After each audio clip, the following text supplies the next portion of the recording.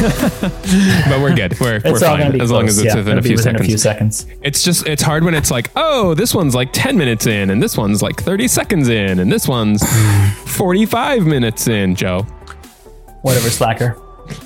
I do use Slack. See. Okay, well, so getting right into it, the subject that I proposed this week is a discussion about mobile apps when they're not full apps. Are they still good enough or good replacement apps? So what prompted this discussion for me is, as a designer, we got the exciting news out of the Adobe Max conference, the 2019 conference that happened a couple weeks ago now, that Adobe Photoshop, the full Photoshop, is out. It's out on iPad. You can download it if you have a Creative Cloud.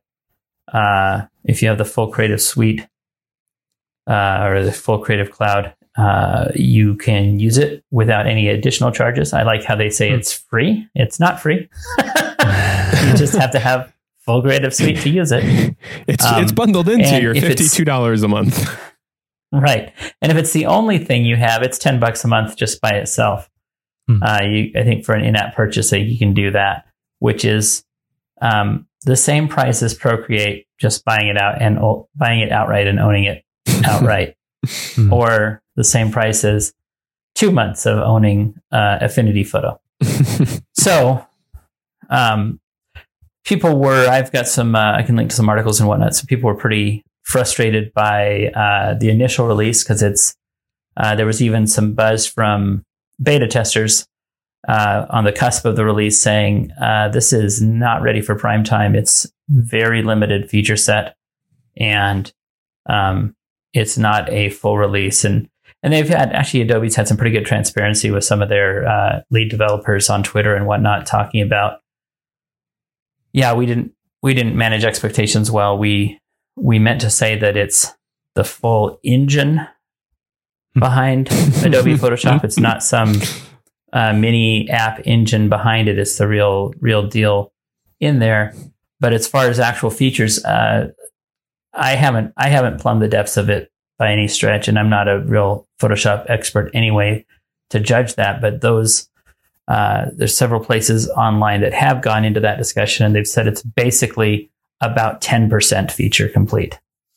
And there's some core features that are available and usable, and you can use it for some work, but it's nowhere near full Photoshop yet. And what the response has been from developers has been something to the effect of, well, sure, but it's the full Photoshop engine behind it, and that's what we should have communicated better to you guys, and we're sorry.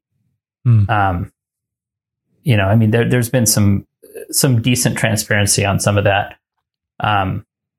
A little bit of pushback too, which I understand as a person who works for a software development company. Sometimes it's like, well, okay, we're doing a lot, so give us a little grace too. Never. Anyway, so I kind of wanted to talk to you guys about that, like what your thoughts are. With the other thing that they announced at Max that they're going to release, and it's going to be sometime next year, is Adobe Illustrator. And they said the full Adobe Illustrator is coming. And they also recently released an app called Fresco, which has PSD support, which is the file format for Adobe Photoshop, the native format. It tastes like grape juice and has no sugar, right? Yes. Adobe Fresco? No, Fresco. Oh, the male version. That does have sugar. Yeah, that's right. And spice and everything. No, wait. I'm confused. No, that's Snips and Snails you're thinking of. All right. So anyway, what are you guys' thoughts on that? Like when a first thing is just when a company puts out an app on a mobile device and then says this is the full app. You're getting the full app, and then you open it up and it's like not. What are your thoughts on that? What is that? A, is that dishonest? B, is it is that how we should, when we're working with mobile devices on some of this tech, should we just expect that it's only going to be a subset of features? Or is it reasonable to expect that you'd get the full functionality that you would want from, one of these bigger, more complex software packages from the desktop? I think it sounds dishonest. I don't know for sure if they really just wrote the speech wrong, wrote the announcement wrong, then it wasn't dishonest. But it would have been much wiser, I think, and they're realizing that, to communicate the details of it. I don't think there's anything wrong with how they released it. It's their app. They're welcome to do what they want, and they just got to manage what people thought and what people expect. And so, they can do whatever they want in that. I think it was probably not the smartest to do like the $10 payment plan, though. If you've got better, more featureful products out there for cheaper, then I don't think it was very smart to release it for that much more expense. But if they were to have released that for like $1 a month, or even say like it's free for now, once we release more, we're going to put a paywall on it. I think any of those would have been smarter, but yeah, as long as if they were being honest with if it was an accident, the miscommunication was an accident, then I don't think there's anything wrong. I just don't think it was very smart. What are your thoughts, David? Sorry. I'm trying to think why they would make that mistake, because it's not like Adobe doesn't have like dozens of people working in marketing, wordsmithing everything that comes out of their public facing mouth. Do they have an in-house marketing department though? I'd be willing to bet they have an in-house janitorial staff. Whoa. Yeah. Title. Not an outhouse janitorial staff, mind you. No, but like, so I was thinking about this as you guys were talking, and I think the only, like, it doesn't play well, right? Like everybody who uses Photoshop and hears full Photoshop is going to think full Photoshop. I don't know. I was going to come up with like a clearer way to say it, but I was like, no, full Photoshop is about as clear as it gets. Like nobody out there was thinking maybe it's just going to be full Photoshop engine. But so like why? Like it's just going to hurt their perception. It's not good for optics. And then it occurred to me that when this was first announced, Photoshop for iPad, it was not at Adobe Max, but it was at WWDC a year ago, last summer. And the timeline on that was like expected by the end of that year, I believe. And I think the reason they did it was probably because the reason they said what they said was probably because Apple came to them and said, we want to promote you. We want you to create Photoshop for iPad and we want to promote it. And I think they did it for the Apple promotion. I think they did it to be on stage during the biggest Apple keynote of the year and to get that kind of publicity, that kind of excitement and everything. Because I remember when I saw it, like, I mean, I've had a tolerate-hate relationship with Adobe for maybe the last 3 years now. And basically I just tolerate hating it. And when they started talking about the iPad version, Affinity is already out there. They started talking about the iPad version. I'm like, okay, like maybe Adobe is actually making strides. Maybe they are like moving towards some level of modernity. Because if you compare Photoshop with Affinity Photo right now, it's nowhere near the same performance or feature set. Photoshop on iPad, I mean. And so, yeah, I think that was probably why. And I mean, I'll bet Apple's upset, and I will bet, and they have good reason for this, Adobe will not be making an appearance at future WWDCs for a while. They're out in the woodshed. Yeah, because this gets to kind of the broader conversation here. Like the reason Apple had Adobe there was it was another, like, people have been complaining, is the iPad a productivity device or is it just a media consumption device? Like, that's been a debate since episode 1 of Helvetic back in the day, Joe. Oh yeah. And classic. And I think they were trying to put a strong foot forward on that point and say, look, the iPad is a full productivity device. It can run Photoshop creatives. Adobe is working on Photoshop, and there were a few other demonstrations just like that. And this is the one that just didn't go anywhere. Yeah, I think those are really good points, because I think that's kind of to what you were saying, Tank. A lot of the community is saying, you're basically saying this is a version 1, and it's really more of a somewhere in the beta stage. This product is, and you shouldn't be charging us to beta test your product. Hey,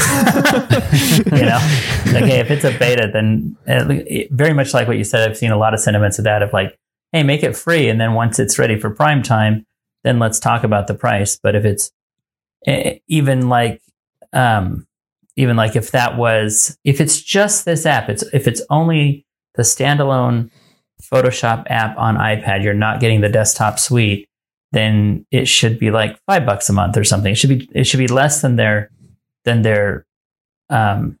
cheap photographer plan. Yeah. How much is the cheap photographer plan? $10 a month. Oh, okay, gotcha. So that's Photoshop and Lightroom. Would that come with Photoshop for iPad though? I think so, yeah. I think you get Photoshop for iPad, but I don't think you get Fresco. So Fresco for iPad, you can get that in the grocery store for like... It's also $10 a month. I was going to say $8 for a 12-pack. Beta Suite.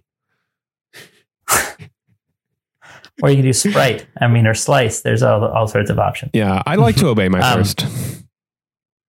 So then when you have...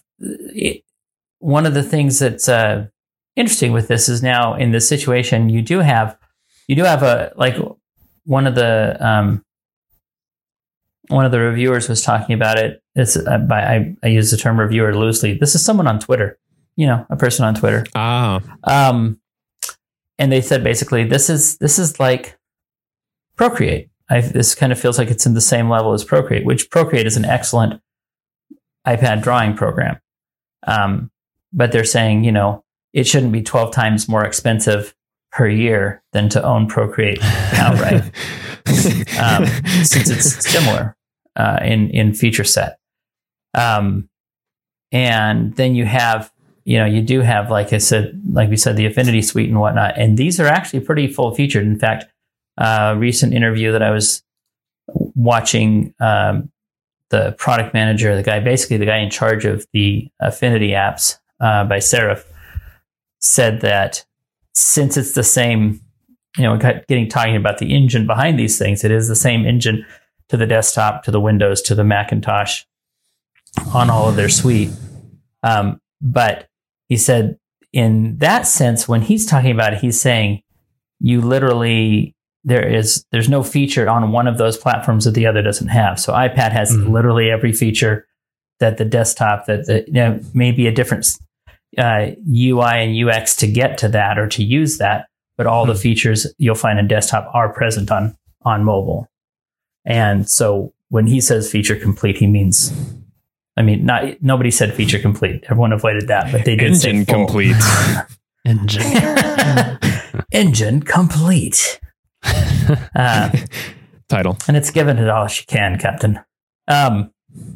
So the so when these other apps are doing, what seems like a full, or at least a very competent competitor to these full desktop apps from a company like Adobe, and these smaller companies are able to get the full thing out there, both on desktop and on mobile, then it kind of makes it seem a little disingenuous coming from Adobe, that they didn't understand that that's what people were expecting, or that they thought, they're kind of feeling like we're feeling attacked on this. It's like, well, Yeah, you should be, because you kind of dropped the ball. So does the one that's $20? I can't remember what it was called. You were just talking about it. The one that's on desktop, not Procreate, but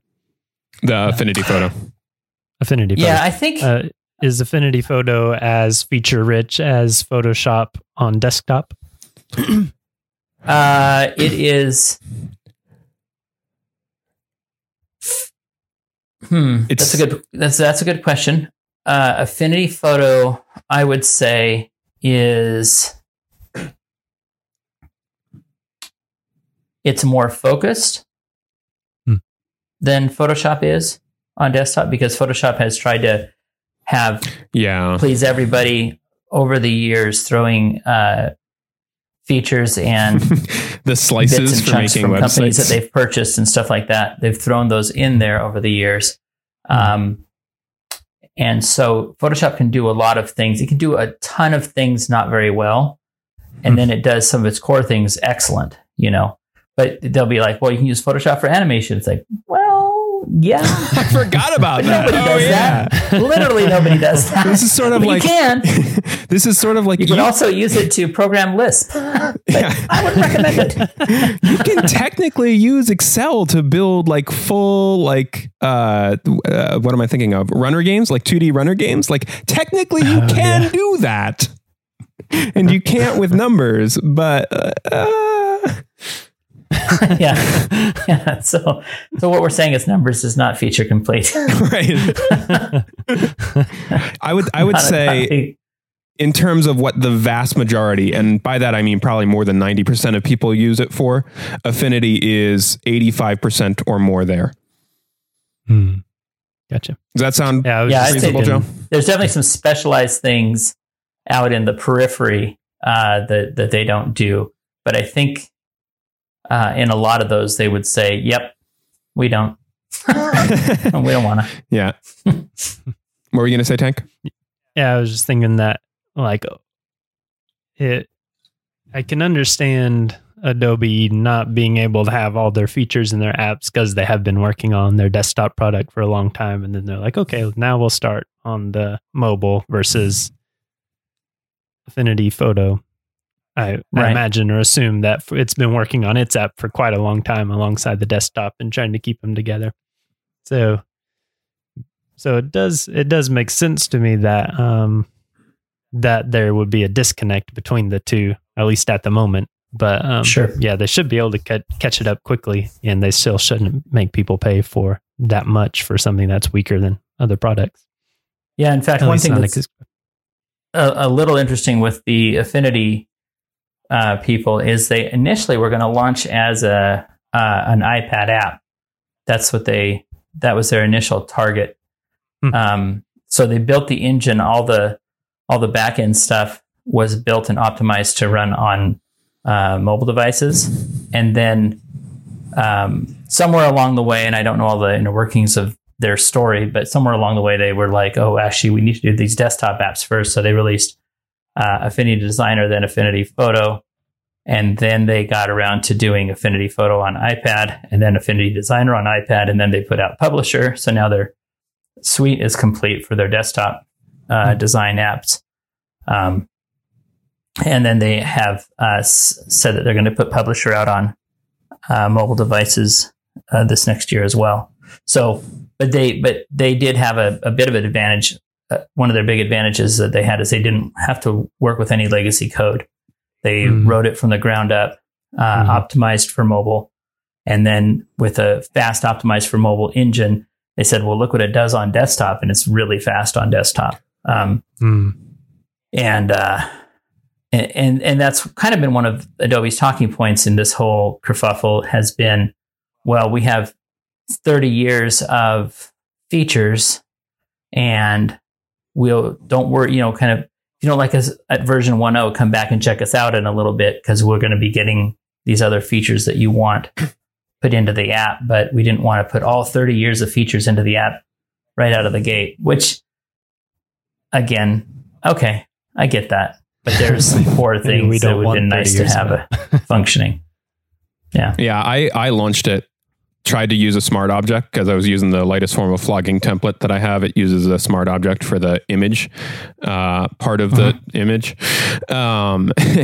And it doesn't support smart objects, so I just closed it. I don't remember if I just deleted it or not. I think I have the space to where I didn't bother deleting it. But if I get a low space notification, it's going to be the first thing to go. It's like, well, this is not useful to me. It's like no smart object support. For those of you who don't use Photoshop, smart objects are a little bit like being able to, I was going to say pre-comps in After Effects, but that also probably doesn't make sense. They're a little bit like being able to embed images in your Photoshop document that live somewhere else. So you're creating kind of a reference to them, and you're not actually manipulating the file itself. It lives elsewhere, either in another file or in another section of the file that you're working on. And it's very useful for non-destructive workflows where you can make changes to the image and then like go back and change those changes without having to undo them. Anyway. On the legacy code thing, I think this is the sticking point, I think, because these companies like Affinity and Procreate, the reason that they are able to move as fast as they're moving is because Apple has done the vast majority of the work for them. The Metal framework, there are frameworks that Apple provides that make it very easy to manipulate images and other visuals, things that Adobe did not have 30 years ago when they built Photoshop, things that Adobe built for potentially the first time in computer science for themselves when they built Photoshop. John Knoll and the like. And those guys went on to work at Industrial Light and Magic, which is the company behind the special effects for like Star Wars and every movie that you've ever dropped your jaw at. So it's kind of interesting because what Apple's done is it's really leveled the playing field, because before, if you wanted to get in, like before the competition to Photoshop was GIMP, and GIMP was doing the same thing that Adobe was. They just weren't getting paid for it. And they had, probably orders of magnitude fewer people working on it. And I'm aware that Affinity does run on Windows. I think that's because they're using Vulkan on Windows, which is very similar to the Metal APIs. So the amount of work, I guess what I'm saying is the amount of work that goes into creating Procreate is something like 1/10, maybe considerably less than that, of what would go into bringing the code base for Photoshop to iPad. But we're getting to the point now where like Adobe's code base was written for single threaded CPUs. And like, it's relatively recently, like in the last 10 years, that they've been like, we support multi-threading. And by the time they got there, everybody's like, where is GPU support? And every once in a while, like After Effects, you watch it trickle out. It's like Gaussian blur now works on GPU. And you're like, oh, that's great. What about motion blur? Like, no, maybe next year. You're like, well, I have this other, I have Fusion over here and everything is GPU accelerated. Right. And it's the same way. It's the same way with Photoshop. Like my wife uses she's on a MacBook Pro, and she uses Affinity as much as she can because there are things that just happen in Affinity instantaneously that on Photoshop she's got to wait 4 or 5 seconds to see them, propagate throughout the entire image. Right. Yeah. I think one of the shocking things to me, because I've worked with Photoshop now a fair amount, but I still, at least especially for personal work, I tend to work with Affinity products more. And it's always like a shock to me to go, open up a window like a Gaussian blur effect, and you have to open up a window and it's got this little window and it says, here's your preview. Do you want to use that because it's not checked by default? Please don't use it. If you do the exact same thing over on Affinity Photo, it's like, okay, you want to try that? Here's what it happens to your whole image. And adjust your slider, the whole image changes. It's like, oh, that's nice. That's kind of how it should work, right? Oh man. So I'm a big fan of their products. I know that they're not perfect, but I think there's a couple things that are nitpicking things with them that keep me from being 100% in that camp. But I sure most of the time will go back to them. I just think they work better. Makes your computer feel more performant. Yeah, for sure. Sounds kind of like Photoshop really has I mean, I'm sure they've talked about this and got smart people to talk about it, but it sounds like they have like two options. Like one would be just trying to rewrite all in a much better optimized, which maybe, well, they said they have the full engine, so I guess they didn't do that. I was thinking that might have been the better option. The other option would just be to buy Affinity Photos and call it Photoshop. I would die. I would die so much. They just they've done that before. It's like too late for them. We've lost. I'm just going to buy this company because sounds like they bought Macromedia Freehand, and I was like, oh wow, now Macromedia Freehand's going to have the whole power of Adobe behind it. They can have all that money. They can really make it nice, and instead they just killed it. That's what Adobe does. If they have competitors, they buy them and they just end up in the dustbin. Yeah. I mean, seriously, it's happened a lot of times. Well, and what's funny, but the nice thing about Serif, who's the parent company of Affinity Photo and whatnot, is they've been around for 30 years themselves doing this sort of stuff. It was kind of cool that they didn't force their Affinity team to use any of their existing code base. And in fact, they eschewed the existing code base entirely. But they've been doing kind of desktop publishing and whatnot apps that are very much a consumer level stuff. It's like the stuff that you'd find, boxed. You go to Kmart or something, you can find these, boxed software things that your grandma buys you because you like to do computer art. They've done that sort of stuff for a long time. So hopefully they've got enough of a footing that's not what will happen to them, because Adobe doesn't have a great track record with purchased companies doing right by them. Yeah. You like Dreamweaver? Anyways. I think Dreamweaver is the stepping stone for everybody to doing actual web development. I don't think anybody likes Dreamweaver, but it was a necessary step along the way for a lot of people. Sure. I mean, Cold Fusion, though, that's a good language. Yeah, you're not wrong about that. I was working on a client site and they had some Cold Fusion. And I was like, I remember this. It's Unit. No, it's not. I have no memory of this place. But maybe an interesting way to take this conversation that, Tank, you might have more thoughts on since you don't use these particular applications, is this idea of APIs and frameworks being bundled with operating systems. I imagine Windows is doing this. Maybe you know a little bit more about this than I do. But the idea of being able to use these frameworks, like the operating system anymore, seems to be less of a place where you run your code. I mean, it is that, obviously, but it is also this like whole package of code that you can just tie into, like the Metal frameworks. I was looking over some of the iOS APIs for machine learning. And there's just this insane level of like OCR built right into the operating system. Like if I want to take a picture, I just use the camera API. And then if I want to OCR, get the text from that image, I just run it through the OCR API, which uses the machine learning thing built into the phone to do the OCR. That's crazy. And like I've written 8 lines of code and Apple has done that's a little more than 8 lines, but Apple has done all of the work for me.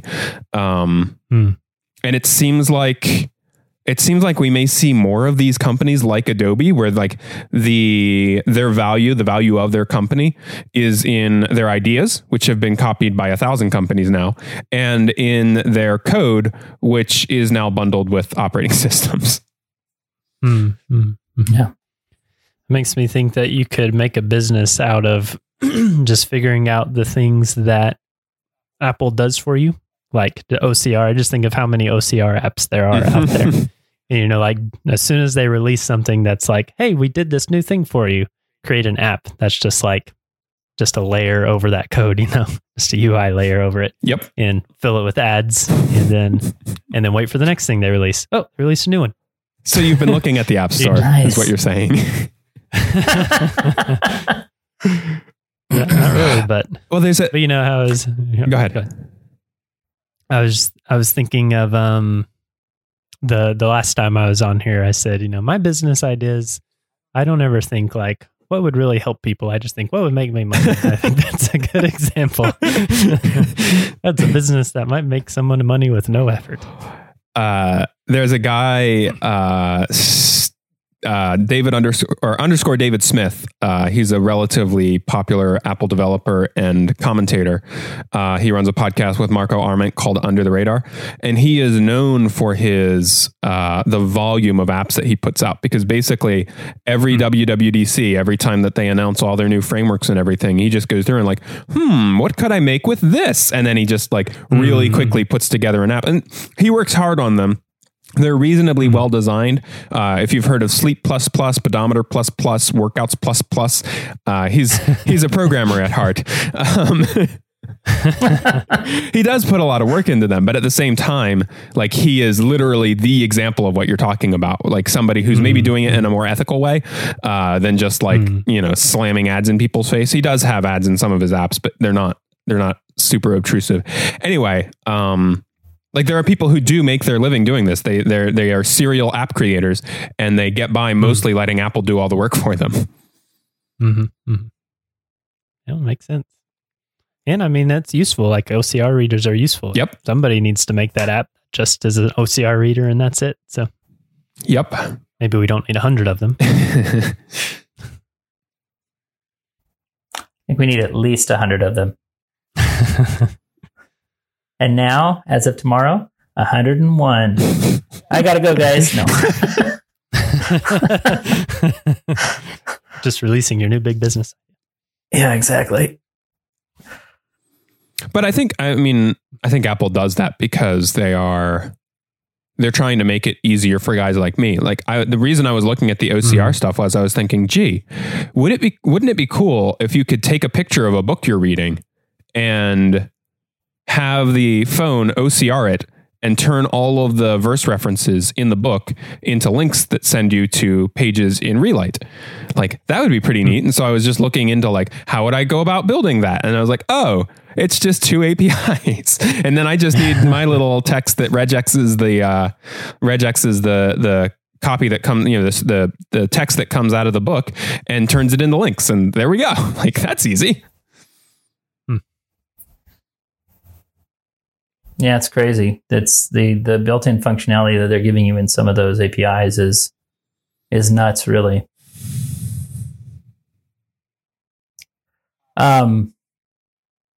Well, I think it'd be interesting to hear what other people have to say about this. The apps we've discussed specifically, but just also other apps in the App Store, the Office suites and things like that. What do you think of those? Do you think that they are full apps, or should they be marketed as some sort of a kind of a targeted subset of the actual app that's being advertised? Because they've got the IP, so they can use the names and whatnot, but they don't necessarily have that functionality built in. So it'd be kind of interesting to hear what our audience thinks about that, and if there's particular apps that they think do it really well or do it poorly. Do you guys have any more thoughts on this at this time? Just that I think Adobe was maybe right to, funding development is hard. And if the constant changes in how apps are monetized in the App Store has taught us anything, it's that like funding the development of apps is hard, and that the relationship between developer and customer, if expectations are not communicated clearly, and even if they are communicated clearly, the customer will often end up upset. The idea of like, well, I paid $8 or $2 for this app back in 2012, and like, why won't you give me continued updates? Like, well, because I have a family and I can't get them not addicted to food anymore. Weirdos. So that's a tenuous relationship. And the idea of Adobe saying, well, we're going to release this. It's not going to be the full thing, but we're hoping that you'll buy it and use what you can from it to fund the development. That's not a business model that I'm opposed to. Like, I totally get that funding, like Relight, for crying out loud. We've been releasing little feature by little feature by little feature. We're not charging anything, which is obviously quite different. But I think most people would be okay if we had like kind of an early program to get the features. At this point, we don't have a big enough audience to where we would actually make any money off of that. But I think the model is fine. It's really just communicating expectations. This thing is not full yet, but with your help, we can get it there. Yeah. Well, and I think you guys are sort of, I mean, in a way, you're doing what we've suggested would have been a better way to do it, which is we're not charging for this yet. Right. We may get to a point where we will, or we'll start, we'll have the base thing available, but we're going to add other resources and charge you for those resources somewhere down the line or something, some way to monetize it. I don't know what you guys' plan is on that, but I think that's kind of, I think there's some merit in that. Of kind of going, okay, we're not at a point where we could charge for it. There's an interesting app out there. And I don't know if anyone in our audience knows the story behind it, but I think they're very interesting. They're an app called Vectornator, and they came out. Oh yeah, they used to be a paid app. I think they were not a whole lot of money. I think they were $5 or something. Maybe it was 10, and I believe I paid for them. And then they made it free, and not free. But limited feature set or free asterisk, whatever. They just said it's totally free, 100% free. And now they're putting out a Mac version, and this is a vector drawing app. It's pretty solid on the iPad. I don't think it's as good as Affinity Designer, but I think it's pretty good. And it has some really neat ways of handling the UI and the UX that are very mobile focused. But the thing about companies like that is I kind of go, I always am wondering, okay, so, but how, you've got a development team, you've got a designer team, you're not putting ads in here. What's the plan? And, it's either 100% unsustainable, or it's going to go to open source and you're going to hope that the community will maintain it, or you have some plan somewhere down the line where you're going to go, we've had this angel investing that's paid our bills up to this point, and now we've got to start making money with this thing. I don't know. So I don't know if anyone's heard about that, or if they have any insight in it. That would be interesting to know. Yeah, that's kind of a different model, which is like soak up the entire, I don't know if that's what Vectornator is doing, but the idea of like, let's soak up all the user base while it's free, run all our competitors out of business, and then start charging what they charged. I don't think that's what they're doing. They're not big enough to do that. I mean, maybe they are. Maybe they'll do this for the next 3 years, and they've got some kind of angel investor money to be able to do that. But I don't think there's enough money in that space. It doesn't make sense as a strategy there. I imagine. I mean, I looked at the app, and it's just not that fully featured. It's not something that I would buy. So I imagine what they're hoping to do is just build out the feature set, and then at a certain point ask people to pay. Maybe they'll start adding features that are paid, or like, I imagine they're just trying to get the user base first. Yeah. But I will say their vectorization thing, so that it can take an image. All right, real quick. Raster images are made up of lots and lots and lots of little dots, different colored dots. I know you guys might know this, but our entire listener base might not. Vector images are made up of curves with color inside of them. So they're Bezier curves. And the cool thing about vector images is because they're... Hang on a second. Back to the dots. Described mathematically with curves, you can zoom in on them infinitely without quality loss. Whereas a raster image, as you zoom in, you start to see the dots.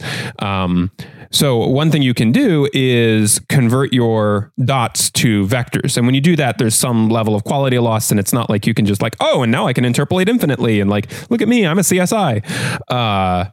But you can get really interesting results when you go from vector to raster. A lot of artists who do like logo design will create really high resolution versions of their logos and then run them through something like Adobe or Vectornator's vectorization tool so that the client can print them at the highest possible resolution. And there's usually some cleanup work. Anyway, I had a client who does X-Terminator work, Gotcha. Does exterminator work? Make sense of that sentence. And they need images for social, and so a lot of the stuff they talk about is bugs. And I was like, how do I create like images of bugs that aren't like, and so I ran Unsplash images of bugs and other things through this. They already had like a watercolor style on their website through Vectornator, and then I just applied some textures and stuff, and I got these things that look like they were painted because they're basically strokes. I can't actually post them in the show notes because client confidentiality and all that. But if you start running photos through Vectornator, you get some really artistic looking results, and it doesn't take that much effort to make them look really cool. Yeah, I'm still hoping to win a MacBook from them. So I did post one on my social. That's how I found out about it. I basically just took a photograph of me and ran it through there, and it came out cool. And I didn't touch it at all after that. My final thought is maybe Photoshop is doing this to express the importance of marketing and communication. And if you need a tool to grow in your marketing and communication, you should use Photoshop. Or you should avoid Adobe products altogether, because clearly they have no idea what they're doing. Maybe that. Fair point. There's a long plan going on that we just don't know about yet. Nice. Well, if you have feedback on this subject or kind of the peripheral subjects that came up around it, you can touch base with us at our Slack channel. You can join our Slack channel, which is slack.techreformation.com. And join us in the episode discussion channel. Yeah. So we'd love to hear your thoughts on it. And I've given you all my wisdom. I have nothing left to give. Sorry. That was it. And if you want to listen to our past shows and topics, and for some reason you don't want to use the podcast catcher you're using right now, you can go to our website, techreformation.com. That's true. I just thought, why do we use that as the reason to go to the website? And we do request that you guys just hit me. do share the show, because that's the way people find out about it. Yeah, and that's how what you can use our website for. So rich and famous, in case you're wondering. This has been episode... No, go ahead. People might be wondering, like, what are they like Vectornator? Are they just trying to get an audience, and then they have this angel investor that's keeping them running? Oh yeah. So our angel investor is Relight. And they have no money. That's right. But they're angelic. This has been episode 1. We all roll up in our Tesla trucks. We don't want to end it. Oh my gosh, I love that truck. Why did we not talk about the truck, Joe? The Tesla truck. Why didn't we? I want that truck. That's your fault. $39,000 for that truck? I mean, I don't have $39,000. I mean, if the windows aren't actually bulletproof, do you even want a $39,000 truck? They are bulletproof. It didn't go through. There's a story here. Oh, look up the Cybertruck from Tesla. It's redonkulous. But it's pretty cool, actually, for the price. It's pretty amazing. Yeah. Anyway, we'll talk about that later. This has been episode 192 of the Tech Reformation, where the world of technology meets the worldview of Christianity. Thank you for listening, and we will see you again next week. I ain't looking back.